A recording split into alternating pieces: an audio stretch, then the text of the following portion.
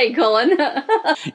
For me, you're in the future. Like a man on the moon or in a tin can. Welcome to the Eat Radio Podcast. And here's your host, Colin Pope from Eat Magazine.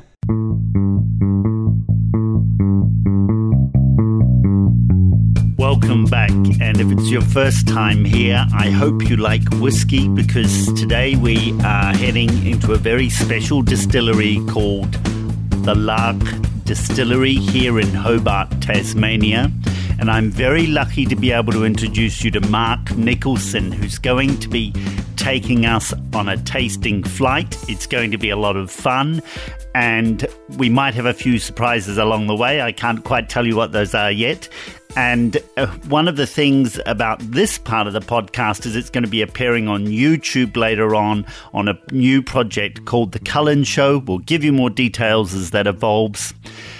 And that will be with some of the photographs that I took, some of the images I took at the distillery and other parts around Hobart. And so without further ado, I'm feeling a little bit thirsty now just talking about it. So let's jump straight into it.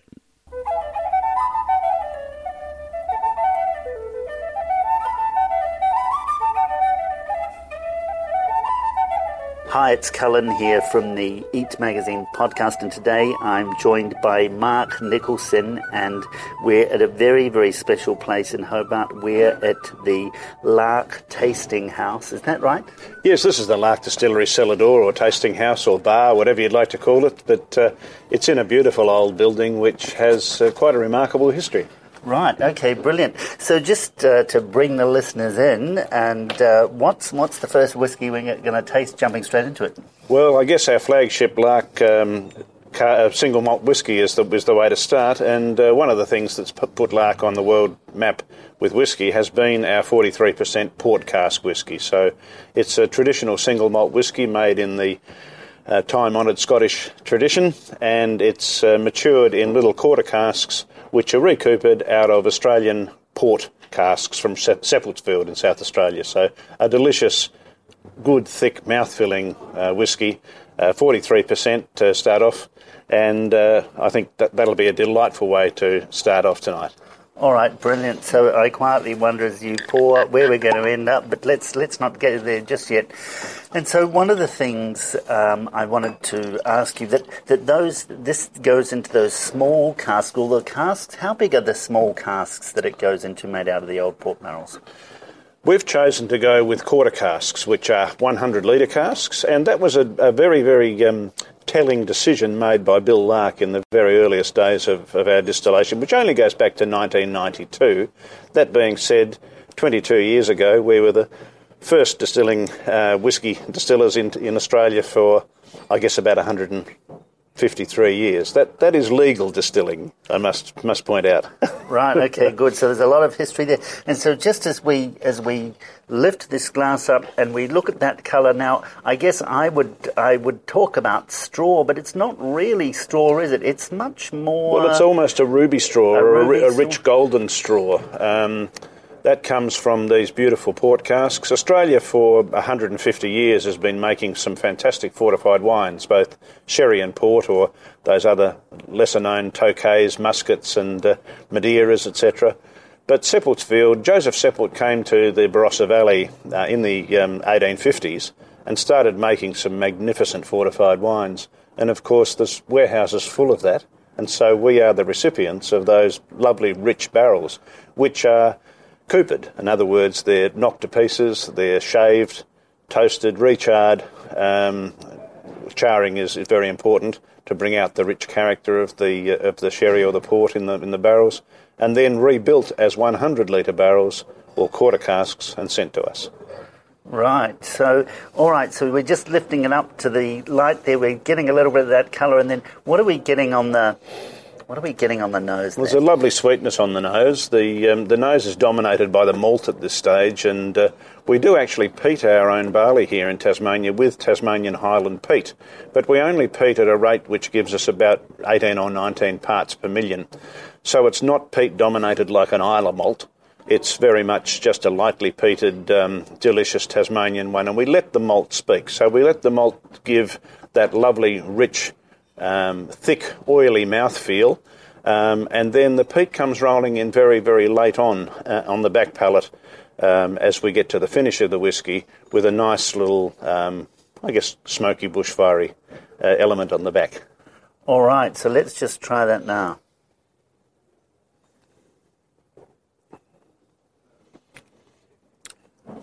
It's a cold winter's afternoon in Hobart, and it's taking a little moment or two to warm up. We could have actually given the bottle a little warm before we started, but as we warm it in the mouth and as we warm it in our glass, we'll find that it starts to atomise a little bit, and we'll get a bigger nose. I must say, I'm amazed at how absolutely smooth that is. I mean, I do feel like holding it in my hand, bringing that temperature up just to... and I guess that's something that I learnt very early days in Scotland, not actually initially with whiskey, but with wine, that we would get a bottle of red out of the cellar and we'd put it on, the old water heaters. Yes. And you'd sort of warm it up there. I'm sure that there were people that were probably putting them in the microwaves back in those days when they came out when they were in a hurry. But we would just we'd actually often put it in front of the fire, a bottle of red, just bring it up to temperature and then open it, and it really opened the wine up. But I didn't realise in actual fact that that is quite important with whiskey as well. Oh, indeed. With a single malt, a quality single malt, you really want it to tell its whole story, and it's not really going to do that unless it's at room temperature. So we're really looking somewhere in the 20s, 24, 25 degrees is just lovely for whiskey, and I do that too. If I'm going to enjoy a whiskey after dinner, I'll put the bottle by the fire and sit down in an easy chair and let it warm up a bit as I warm up a bit, and then we're both happy. Brilliant. All right, that's good. I must admit, I'm concerned about putting a bottle of whiskey in front of the fire. I think I've seen chefs throwing a bit of whiskey and brandy around, and hasn't always, it's taken off the odd eyebrow, I must admit. And so how flammable is this? Well, at 43%, this is not particularly flammable at all. It really needs to get over 60% to be volatile, or, of course, as you would do as a chef, heat it up. And, of course, heating it up, you're actually driving off the alcohol, and that's atomising, and you're actually setting fire to the atomising alcohol, so the flame is above the liquid. But no, at 43, but perfectly safe to have it by the fire. Right, okay, brilliant. I must admit, I never used to like the idea of setting the alcohol on fire when I was younger. I used to be dreadful waste. I thought this was an awful idea, but of course once it bursts into flames and the whole room is very impressed, yes. I do kind of understand part of the showmanship around that. Of course, it's all about the theatre. Thanks, and we're going to take a quick break to hear from our sponsor, Ant Stand.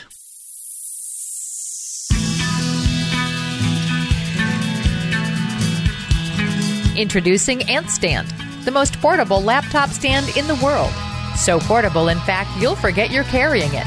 Turn your laptop into a monitor with Ant Stand. The Ant Stand will hold an 11-inch MacBook Air all the way up to a 17-inch MacBook Pro for maximum versatility. The unique design allows the maximum airflow to keep your laptop cool while raising the screen to eliminate neck and shoulder pain. Available in bamboo and aluminum. Visit antstand.com to get yours today. That's ANTSTAND.com.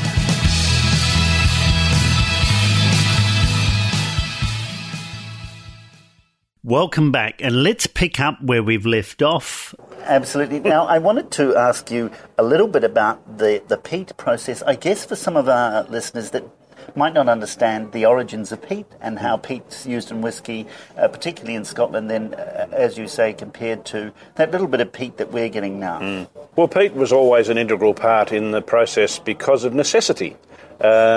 Scotland, during the illicit days, and there were 150 years or so when there was pretty well open warfare between the illicit whisky makers and those that were taking licences and paying their taxes. During that time, of course, and in any whisky making, you need to have a fire to actually dry the barley and to malt the barley, and then to dry it off after it's malted on the malting floor. You need to have a heat source. And, of course, the most economical heat source in Scotland and in Ireland and in other places in the world was peat, because they had chopped down all the trees. There weren't trees available, but there were ample amounts of peats in peat bogs. And so they would dig peats over the season, set them up in the wind to dry, and then use the peat fire to actually dry the malted barley. And in that drying process, the peat would be drawn into the barley grains, and the peat phenols would bond in a beautifully irreversible way, really, with the oil in the malt. So the oil in the malt would pick up the peat phenols, and traditionally early whisky were very peaty because of this. In the modern era, we're lucky because we can choose to have a completely unpeated whisky, because they use just hot air heated by oil fires or gas fires or any electricity in that case. And Glengoyne, I guess, is the most common example in Scotland. They actually have written on the label, untainted by peat. Whereas at the other end of the spectrum, you've got the Islay malts like Octomore and Lefroy and Ardbeg, Lagavulin, that very, very proudly taste like a cross between bacon and used hospital advantages. There's a lovely iodine, salty, peaty, smoky bushfire character of these whiskies. And, you know, in the whiskey drinking world, luckily now we can choose between a sweet, heathery honey whiskey like Dalwhinnie or Glengoyne, right through to the outrageously peated Octomore from Burracladdy on Islay. Right, and out of those whiskies that are from Scotland, I know that we're very much talking about Lark today, which is fantastic. But out of those Scottish whiskies, which is that special bottle that you take down and you think, oh yeah, this is what's the name of that? Well, I've got to confess that I've got some genes that come from Scotland. My family comes from the Isle of Skye, and of course the only legal distillery on Skye at the moment is Talisker. And Talisker produces a beautifully balanced, peaty, salty, yet also sweet whiskey or malt, which I love. It is, for me, the perfect balance between the aggressively smoky whiskies of Islay and, of course, the sweeter whiskies from Speyside. And I think being an island that's sort of halfway between Islay and Speyside, I think it's only right that be that harmony, that beautiful balance, and I'm completely biased, having a lot of Scottish Skye genes or Hebridean genes in my body. So Talisker for me, and I particularly love their Distiller's Edition, which is just that delightful hint of smoky bacon along with the sweetness of the malt. Brilliant. And so this, this is the Lark single malt. And I see, what is the date there on that bottle? That's the date that it was actually put into the bottle. Right, yep. Which is this is... I think it's June 2015. June 2015, so it's only recently been bottled. But in actual fact, the process in terms of how this whiskey was made and when that process started, how would we describe that? About 6 or 7 years ago, this was actually in the mash tun and in the stills. And that doesn't sound like a very long time in whiskey history when you talk about 15, 18, 21-year-old malts in Scotland. But what we have to realise is this whiskey is matured in 100-litre barrels. The smaller the barrel, the faster the maturation. And that's something that is becoming better known in the whiskey drinking world now. Bill Lark, God bless him, decided that 100 litres was going to be the signature mode for maturation at Lark. And, of course, there are very few distilleries in the world that actually use the little 100-litre barrels, because the bigger the barrel, the more economical it is, because irrespective of the size, barrels cost about the same to produce, because it's all in the labour of the cooper, not in the size of the barrel. So where size does matter is in how long you have to leave it in there. And it's very scientifically very easily explained, because it's surface area to the volume of whiskey. And so the smaller the barrel, the greater the surface area to the volume of whiskey. So we've got a big surface area for a small volume of whiskey. And in Tasmania, happily, we also have a very wonderful maturation climate, because we have warmish summers, cold winters, as you've experienced today, with plenty of snow on the mountain. And we do have the 4 seasons here, often in one day. So we have a rapid diurnal range and a very wide diurnal range here. High pressure, low pressure, high temperature, low temperature, and high humidity and low humidity. And what that does is it actually drives the whiskey in and out of the barrel, in and out of the staves, through that charcoal layer, into the wood, where it picks up the beautiful sherry or port notes or bourbon notes, depending on what the wood the barrel's made of. This happens to be port that we've got here at the moment.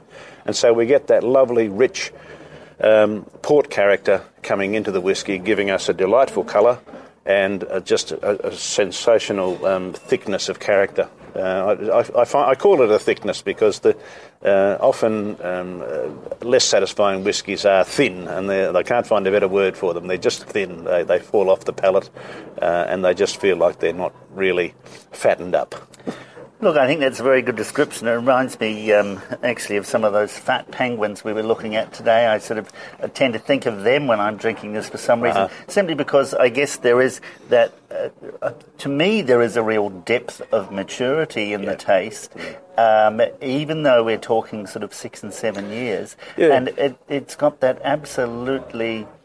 it's very filling, and it's really got a beautiful roundness to it, and it just sits beautifully, doesn't it? Yeah, it's started to warm up now, and it's really giving away its glorious points now. And it has a lovely long finish, which usually is associated with an old whisky. And this was proved to us recently when we received results back from a Scottish competition where our 6 to 7 year old whisky was given exactly the same score points as a Highland Park 21-year-old. And of course, the Highland Park 21 is in 300 and 400 litre barrels, whereas our 6 or 7 year old whiskies in 100 litre barrels. So 100 litres casks can do in 6 or 7 years what it takes up to 20 years or more in the traditional hogsheads and sherry butts. I'm not sure what's going to happen when I send this podcast to my friends in Scotland. I might just forget to send them this one and send them the other ones instead. No, we stand in the shadow of Scotland, and we are gloriously in debt to Scotland because we've learnt a lot from the Scottish industry, and the Scottish industry has fallen over to help us. I mean, we spend a lot of time welcoming Scots from the distilling industry here in Tasmania who are visiting, and we actually spend quite a bit of time in Scotland ourselves. The relationship we have with some of the bigger distilleries in Scotland, and some of the smaller ones actually, is wonderfully convivial and helpful. We have a particular fondness for the William Grant and Son organisation because that's still steadfastly a family company, and we rather like that rather than I won't mention the multinational large companies, but certainly we love small is beautiful, and that's a Tasmanian thing. I mean, we have 10 distilleries in Tasmania making whisky, and another 5 before the licensing authorities. So within a year we're going to have 15 distilleries here, but all of them are tiny compared to the industrial distilleries of Scotland. I often say to some people that we make about as much in a year as William Grant and Son would spill. Right, okay, brilliant. Thanks, and we're going to take a quick break to hear from our sponsor, Bill Aronson, from The Lost Art of How to Find Things.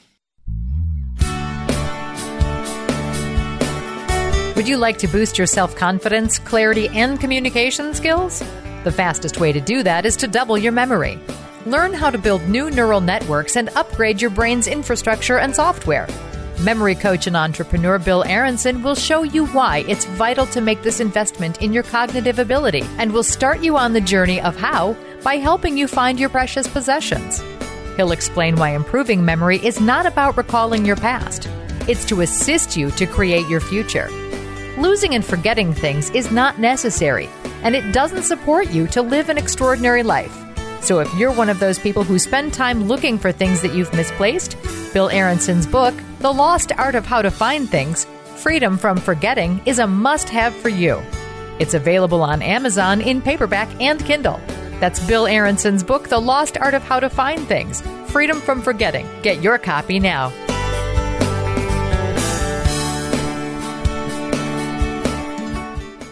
Welcome back, and let's pick up where we've left off. And then you were telling us earlier about the story of Bill Lark, is that right? Oh, yes. So what is the beginning of Bill's story then? Well, Bill's story is quite fantastic, actually. Back in 1992, Bill was a land surveyor, and like surveyors, liked to measure things and liked to stomp around the bush. He was also a very keen trout fisherman, which has its Scottish connections. And his father-in-law, Max Stewart, a very good Scottish name, one of the Royal Stewarts, Bill and Max were up in the Highlands actually fishing. And they caught a lovely brown trout in one of the Highland lakes and sat down to cook it for lunch. And Max, in his usual manner, reached into his fishing bag and pulled out a bottle of malt whisky.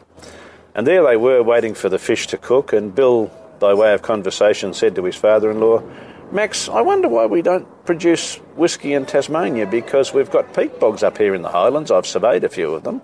We grow beautiful hard-brewing barley because we make great beer here, Cascade Bogues and all the others. And we have a lovely climate, very similar to parts of Scotland. Why on earth don't we make whisky?" Anyway, Max couldn't answer that question on the day, but being a fellow who likes to get the right answer, Bill stuck with it, and the question burned in him. So some weeks later, he was carrying a sheaf of papers through Hobart and happened upon our local member's office, our local federal government member. The name of the fellow was Duncan Kerr. Popped into the office, and Duncan happened to be in the office. And so Bill popped the question. He said, "Duncan, why can't I make whisky in Tasmania?" And Duncan said, "Well, I don't rightly know, Bill, but I'll find out for you." So he rang Canberra, and he got on to the Minister for Science and Technology, Customs and Excise and Small Business, the perfect fellow. This was Barry Jones. And Barry Jones was a bit of a know-all. He's a very, very wise man, very well-read. And so Duncan said to him, "Well, Barry, why can't we make whisky in Tasmania?" And Barry said, "Well, you should know that, Duncan. The Governor John Franklin banned distillation in 1839, and the ban has persisted to this very day. Why do you ask?" And he said, "Well, I've got a young fella here called Bill Lark who wants to make whisky in Tasmania." And there was a silence for a moment on the phone, and Barry Jones, to his enormous credit, said, "You know, that's a bloody good idea, Duncan. You tell Mr. Lark to apply for a licence, and I'll change the law." And within weeks, the law was changed. Wow, that's amazing. It's quite a story. Absolutely brilliant. Quite a story. And so how long ago was that now? 1992, 23 years ago, coming up to 23, and the licence was produced. It was the first small-scale general distilling licence for 153 years, granted in Australia. And so Bill and Lynn Lark found themselves in possession of a licence, so they thought, well, we better start producing. So they got themselves a beautiful little 20-litre still, a tiny little still, and started to produce such things as apple schnapps and other sort of schnapps on their kitchen table. And then Bill thought, well, I've talked about it, I better have a crack at this single malt whisky caper. So he managed to get some malted barley from Cascade Brewery, and he devised a way to peat smoke it by hanging smoking peat in fires in 44-gallon drums and baskets of malt, and he had this marvellous way of telling how long he needed to smoke the barley. It was somewhere between 2 and 3 cans of beer. Right, brilliant. Hopefully that was Cascade beer, I guess. Oh, absolutely. So Bill did start very much from an experimental and small scale, but such were the results and the quality of the barley and the quality of the water and the fact that we have local peat, all contrived to make him realise very quickly that he was onto something. And it wasn't long before Casey Overeem applied for a licence to produce in the old Hobart distillery, Overeem whisky, and of course Hellier's Road came along fairly quickly on the northwest coast, and quickly Sullivan's Cove developed, and Bill was the managing distiller there and head distiller with his wife at Sullivan's Cove for quite a few years actually, producing a lot of whisky. And so Bill learnt very, very quickly on small, medium and even large stills the art of distillation, and he was helped enormously by the Scottish industry. In fact, John Grant from William Grant and Son came out to Tasmania and did a still run with Bill and commented on the quality of the spirit that they were producing. And Bill also did quite a bit of research himself, both in Scotland and also at the Roseworthy College in South Australia, where they had a course on how to run a brandy still. So he learned about distillation generally, and then had the confidence to build a purpose-built distillery, which is the one we make our whisky at now. Right, brilliant. And I just, one of the questions I'm reminding myself now to ask you later is that I know that Tasmania's just won a major whisky award. Is that correct? Yes, we've won actually quite a few, but the one that has gained worldwide acclamation was the single barrel release from Sullivan's Cove. It was a sherry barrel, a particularly lovely whisky, which actually won the award of best whisky in the world. And it was actually produced while Bill was the head distiller at Sullivan's Cove. So it's rather funny when people come and say to us, "Oh, aren't you a bit grumpy that Sullivan's Cove won the best whisky in the world when Lark was here before?" And we say, no, not at all, because Sullivan's Cove and Lark have a shared history.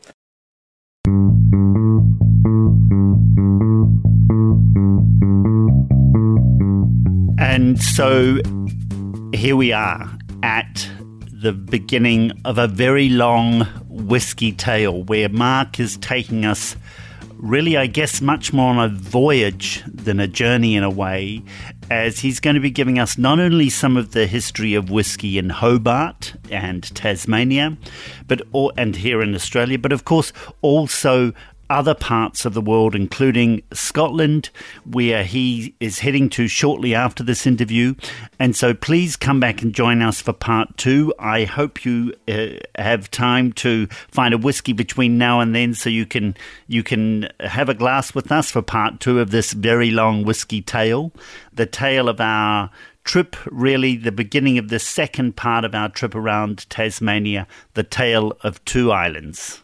And just a reminder for anybody that wants more details, you can get those from the website, which is larkdistillery.com, which is LarkDistillery.com. And actually, when you get to the website, there's 2 questions. There's one question from Bill Lark, which was a very good question. And there's another question on the website that asks you about your age. And I would challenge you to try the different choices you've got in terms of age, and you might end up somewhere very interesting. Okay, cheers. If you're a listener in the US, you can simply text the word EATMAG, which is EATTMAG. And if you want that in Echo, art, technology, travel, M for Maggie, A for Apple, G for Grapple, it's EATMAG. And you can text that if you're in the US now to 1480-418-1411. If you're in Australia, you simply text the word EATMAG to 61428-479-700. If you're in the United Kingdom, in the UK, Scotland, England, Wales, you can text Ireland as well. You can text EATMAG to 447903-567718. And if you're in Canada, you can simply text EATMAG to 1587-800-4323. And you can just replay those numbers. I know it sounds like there's a lot of numbers in there, but wherever you are, you can just text EATMAG from those 4 countries if you're in there, and we'll send you some instructions, and you can basically subscribe to our updates that way. So really pleased to finally get that off the ground, and thank you very much for joining us, and we'll see you next time.